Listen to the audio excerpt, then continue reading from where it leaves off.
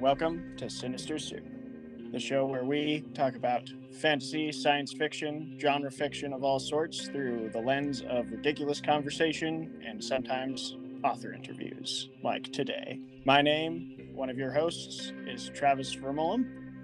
And my name is Clay Vermeulen. And today we are talking to Andrea Clark, the author of the independent science fiction novel Waves of Dissonance. Welcome, Andrea. Thank you. And you have a whole series, right, Andrea? It's not, the other parts are not written yet. I'm working on a prequel that is actually a grandmother of Waverly that's in this book.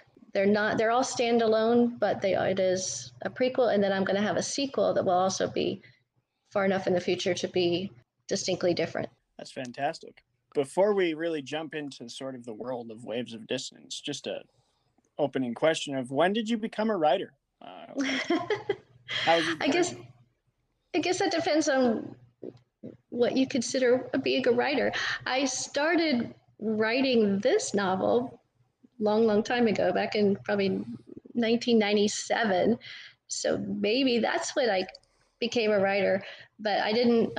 I started submitting it and all that kind of stuff, but I actually published this one just in 2020. So okay. That's sort of when I think I became a writer. Yeah, weird that you chose 2020 as the plague year back in the 90s. Yeah, that's what I've been editing it for 23 years. And finally, when 2020 hit, I got the book back out again, and I was going to do yet another round of editing. And I started looking at it. I was like, oh, honey, do you remember that this said the plague of 2020? I have to publish this year. It's just too crazy. And I went back and looked at all my old edits, and it was probably in 2015 that I added that date. Wow. That's awesome. You saw it coming. You tried to tell us. If only they would have published your book back in 2016. Maybe we could have avoided all this. Yeah, but I hope this one doesn't go like it does in my book, because that was a little bit more devastating. Yeah, I do also hope that. Because it goes pretty sideways in your book. It does. Which I was going to ask a question about that. I thought it was interesting that it was a biological warfare, which killed off all the leaders, but then society decided to divide along gender-specific roles, gender-specific societies. And I was wondering why you chose that point as the point on which society would pivot and separate. That's a great question. I think really it was all from the technology. When I started writing it, I had this idea for a different world of how things would be. And I was reading engineering magazines or scientific magazines, and I read about parthenogenesis in natural animals and how they do it. And I just thought that was fascinating, that could really happen. And so that sort of triggered this thing, oh, wow, what if that happened in humans?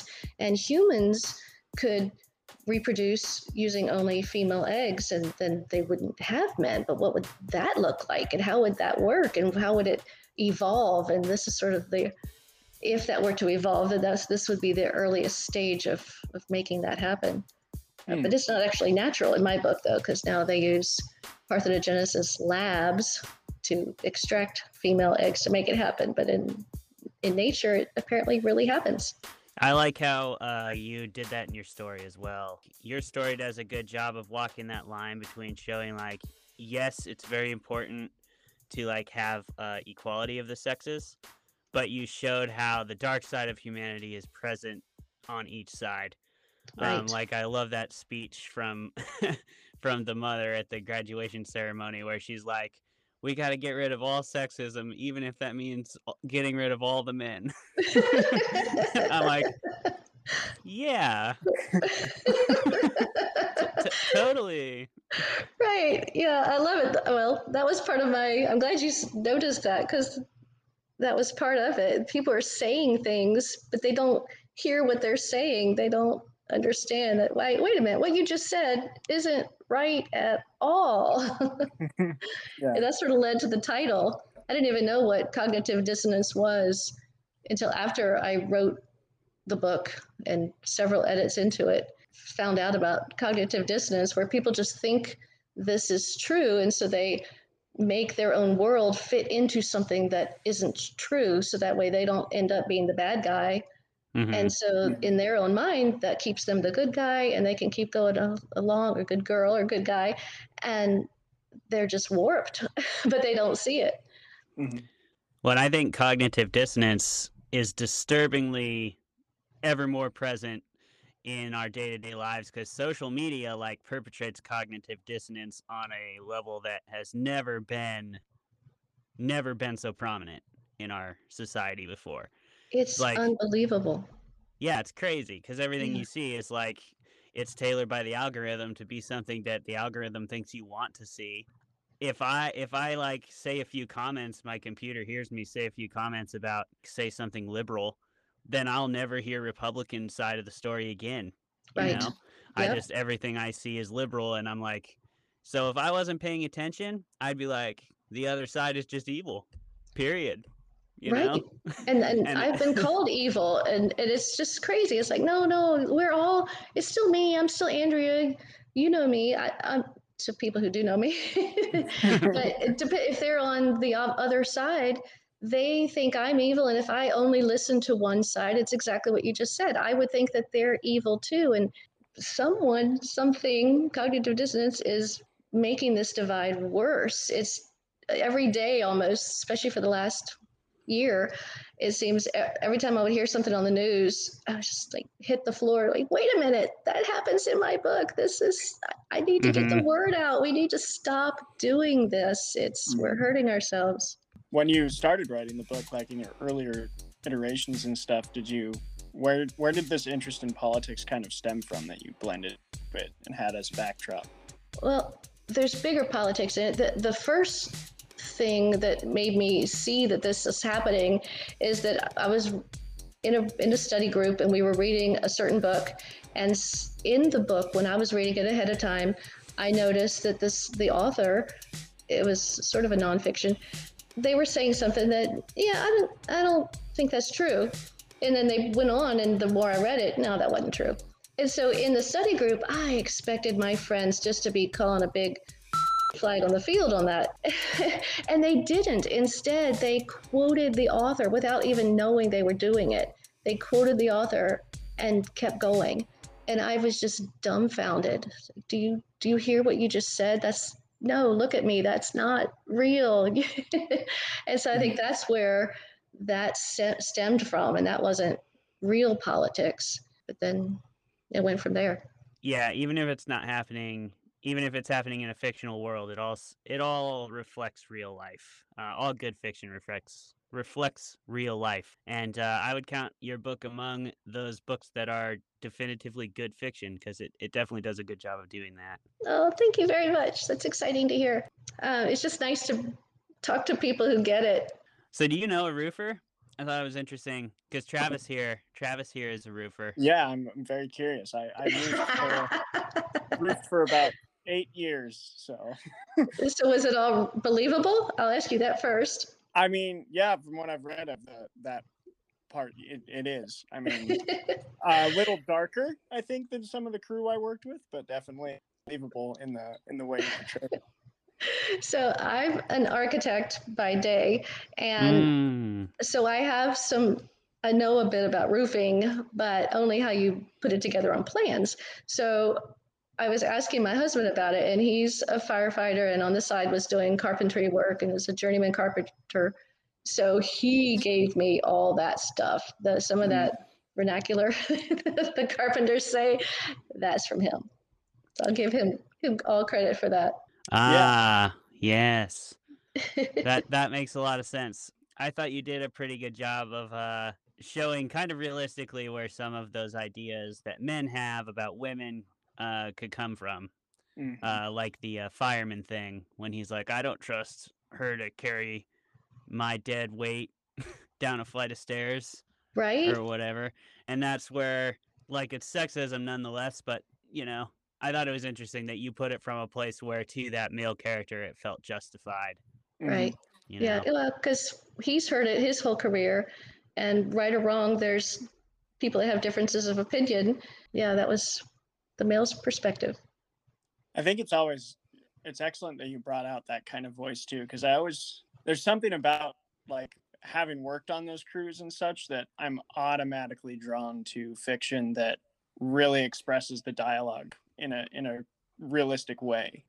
There's a lot of Mark Wahlberg movies that I wouldn't really consider good movies, but I just infinitely want to rewatch them because like the scripts are written in that same way where like you captured the voice of these blue collar workers and like the way they kind of discuss with each other, even if it's a dark subject.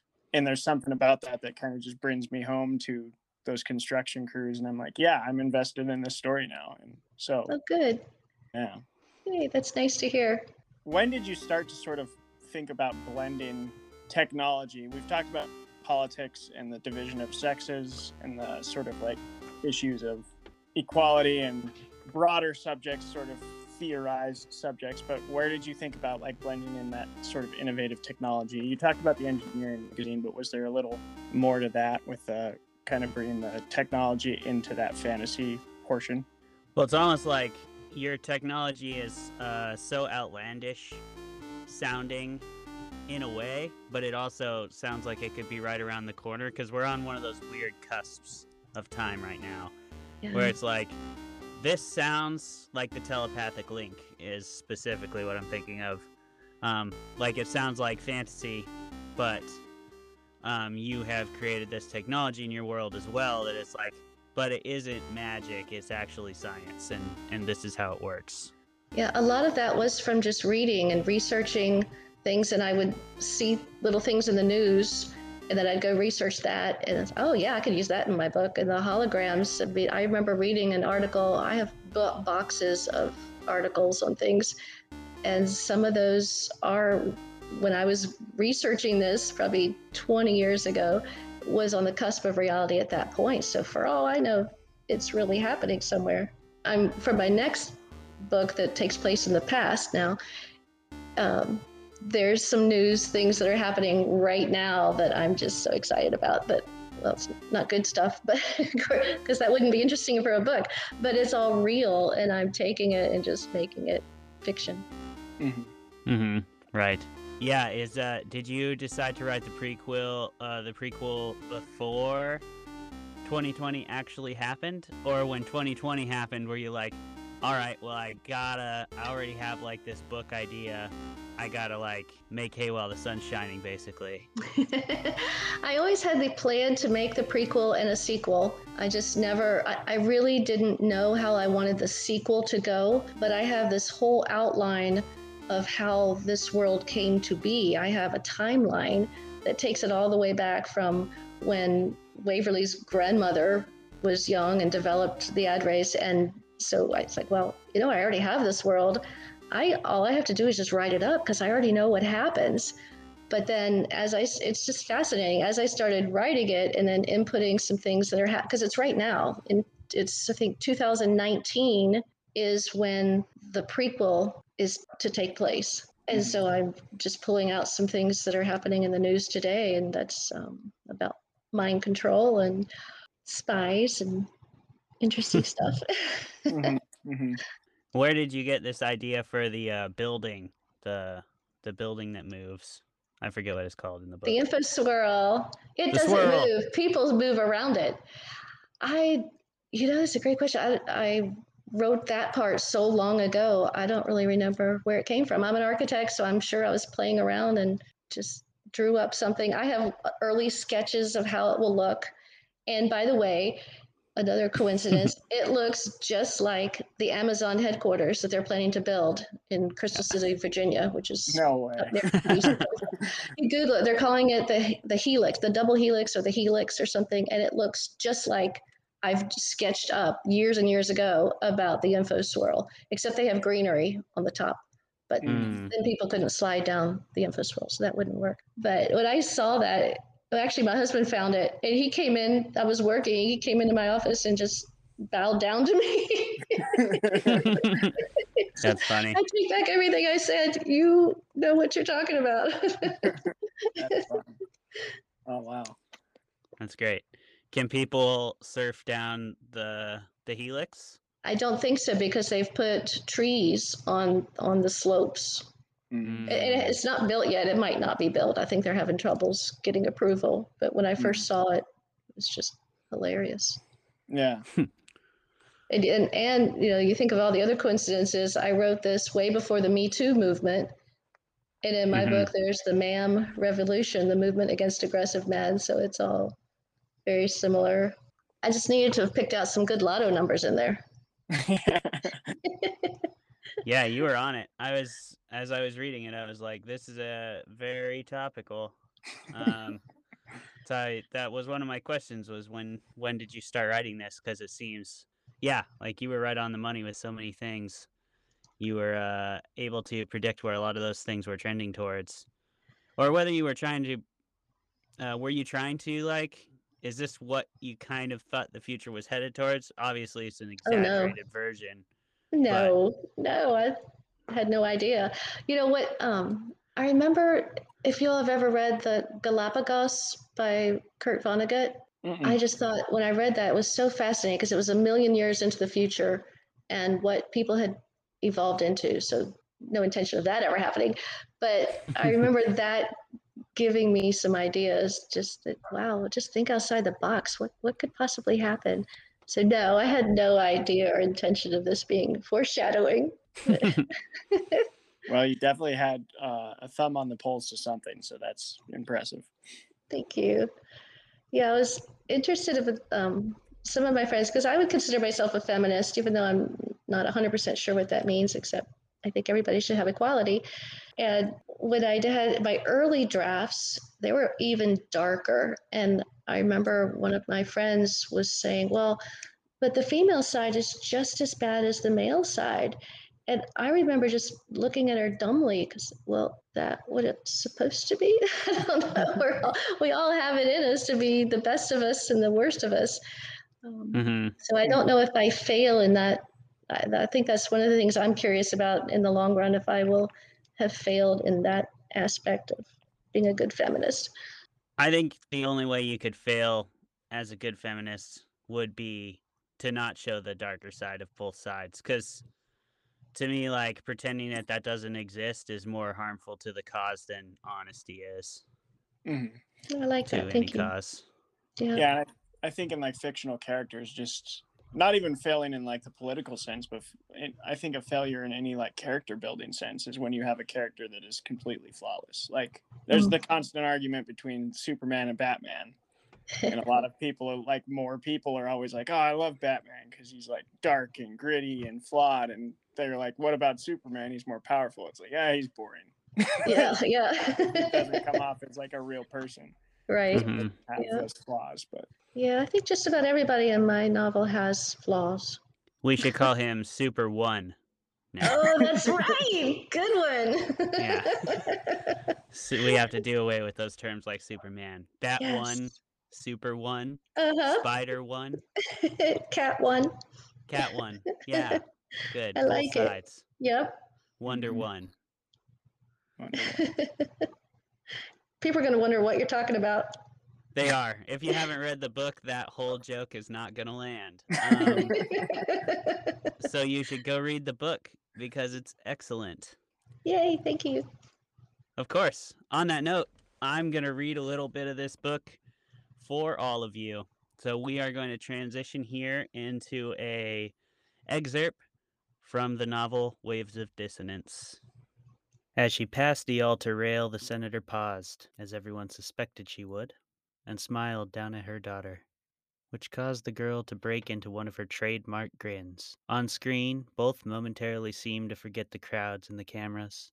Those in attendance bumped elbows and pointed. Those watching from home sat back and smiled. All felt privileged to be witnessing this tender, private moment between mother and daughter. Then Buford winked and stepped briefly out of sight while the camera stayed focused on Kat's face. The next thing, the view changed. The woman had already climbed into the overhead wooden pulpit and was staring down the congregation like a bird of prey from her lofty perch. "My friends," she started, turning her gaze directly on the camera, "we are gathered here this morning to celebrate the Lita Keys charter class as they commemorate their high school graduation, and to acknowledge their accomplishments and bright futures. It is not a time to discuss politics or today's upcoming election.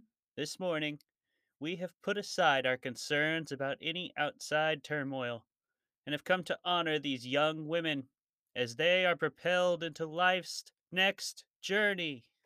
As you know, these lucky girls have lived in peace their entire lives. They have never been exposed to men or to boys.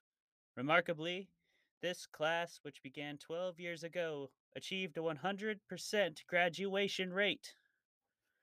This marks a true milestone in the Lytake's history, and we are exceptionally delighted." As always, Buford stood perfectly erect when she spoke. Although she occasionally emphasized key points using her hands, she contained herself within the podium's confines and rarely raised her voice. This calm demeanor was what fueled her critics when they challenged her as cold and impassionate, but what her supporters praised as no nonsense and genuine. "Our candidate doesn't slouch over the pulpit, arm wave, or fist pound like some other televangelists," her followers had been quick to point out, referring to her opponent, Senator Danforth. "She doesn't have to yell to show passion. Her poise exudes confidence, dignity, and integrity. I, like you," Buford continued, holding out her hands and then crossing them over her heart, "feel mixed emotions today. On the one hand, I am proud of our daughters who, at the age of 18, are now the newest members of the Lytake. Proud that this generation has never experienced sex discrimination or harassment, never experienced fear walking alone at night, or worried about an unplanned pregnancy, since getting pregnant is now a choice, one for which they must apply, and is not something to be entered into lightly without a permit. When we first created our Lytake, no one thought it would last. The word Lytake was unfamiliar back then, and a society giving rise solely to a female offspring was untested in humans. No one in New Canaan thought we could be sustainable without men. They expected our little experiment to fail, but it didn't. Just look at these girls. This graduation class proves that peace and harmony are achievable as long as women are in charge." The cathedral's congregation erupted into applause, and every female spectator at home nodded in agreement. After a few moments, Buford smiled, then motioned for silence. "As a mother, I cannot tell you how proud that makes me. I must admit, though, that as a mother I am also concerned. Concerned for my daughter's future, and for women everywhere if we don't win today's election." Catherine's legs were going numb, her feet ached, and her cheeks hurt from too much smiling. Would this ceremony ever end? She wondered. Heat from an overhead spot warmed her face. To the cameras, she offered her best, well-rehearsed smile, but inside she didn't feel much like smiling. She wiggled her toes in frustration. "These new shoes are killing me," she thought, grinding her teeth. "I should have known Mom would pull something like this. Who does she think she's fooling with that 'this is not a time to discuss politics' crap? That was probably her intention all along, to turn my graduation into one last campaign speech." Now, came a voice inside her head. "Give your mom a break. These polls open in a few minutes and she should probably be out there." Catherine tried hard not to roll her eyes. "Not now, Jordan," she thought, being careful not to speak aloud. "I'm on camera. Go away." "Well, I'm just saying, she's making a sacrifice to be there with you. It couldn't have been easy with her schedule." When Kat pretended to ignore him, he added, "Hey, you know what I think?" "Duh," she shot back. It was an old joke of theirs. Of course, she knew what he was thinking. She and Jordan had been telepathically connected for years, for as long as either of them could remember. I think you're being too hard on her, Jordan continued. She could have been a no-show, you know? Stop it, Jordan, and thanks for taking her side, she thought and pursed lips. As always. Well, it's election day, and just quit it, Jordan. I mean it. I don't want to hear this right now. Go away. But no! Oops. Had she really said that last word out loud? That was an excerpt from Waves of Dissonance by Andrea Clark. If you enjoyed that, please go over to Kindle or Amazon where you can purchase the book for yourself. I highly recommend it. Andrea has an excellent talent for weaving socio-political elements into a, well, now it's modern, but futuristic feeling setting. It's one of those books that is creepily close to reality in its sci-fi elements. And it's a great read, very fast-paced. I didn't stop reading till 50 pages in when I started, so I would definitely recommend Waves of Dissonance. And if you want to find any information on Andrea's upcoming books or stories or any of that, where can we find you, Andrea? You can find me at notionwaves.com, www.notionwaves.com. Perfect. And thank you for coming on the show. It's been excellent chatting with you about your book, and we're hoping that people go out there and purchase. Thank you guys so much. I really appreciate it. All right. That's going to be a podcast, everybody. Today's featured guest of the month was Andrea Clark, author of Waves of Dissonance and of more novels to come soon, we hope, because she's right on that socio-political pulse of the world right now. So until next week, I have been Clay Vermolum. And I have been Travis Vermolum. And we are both still those people.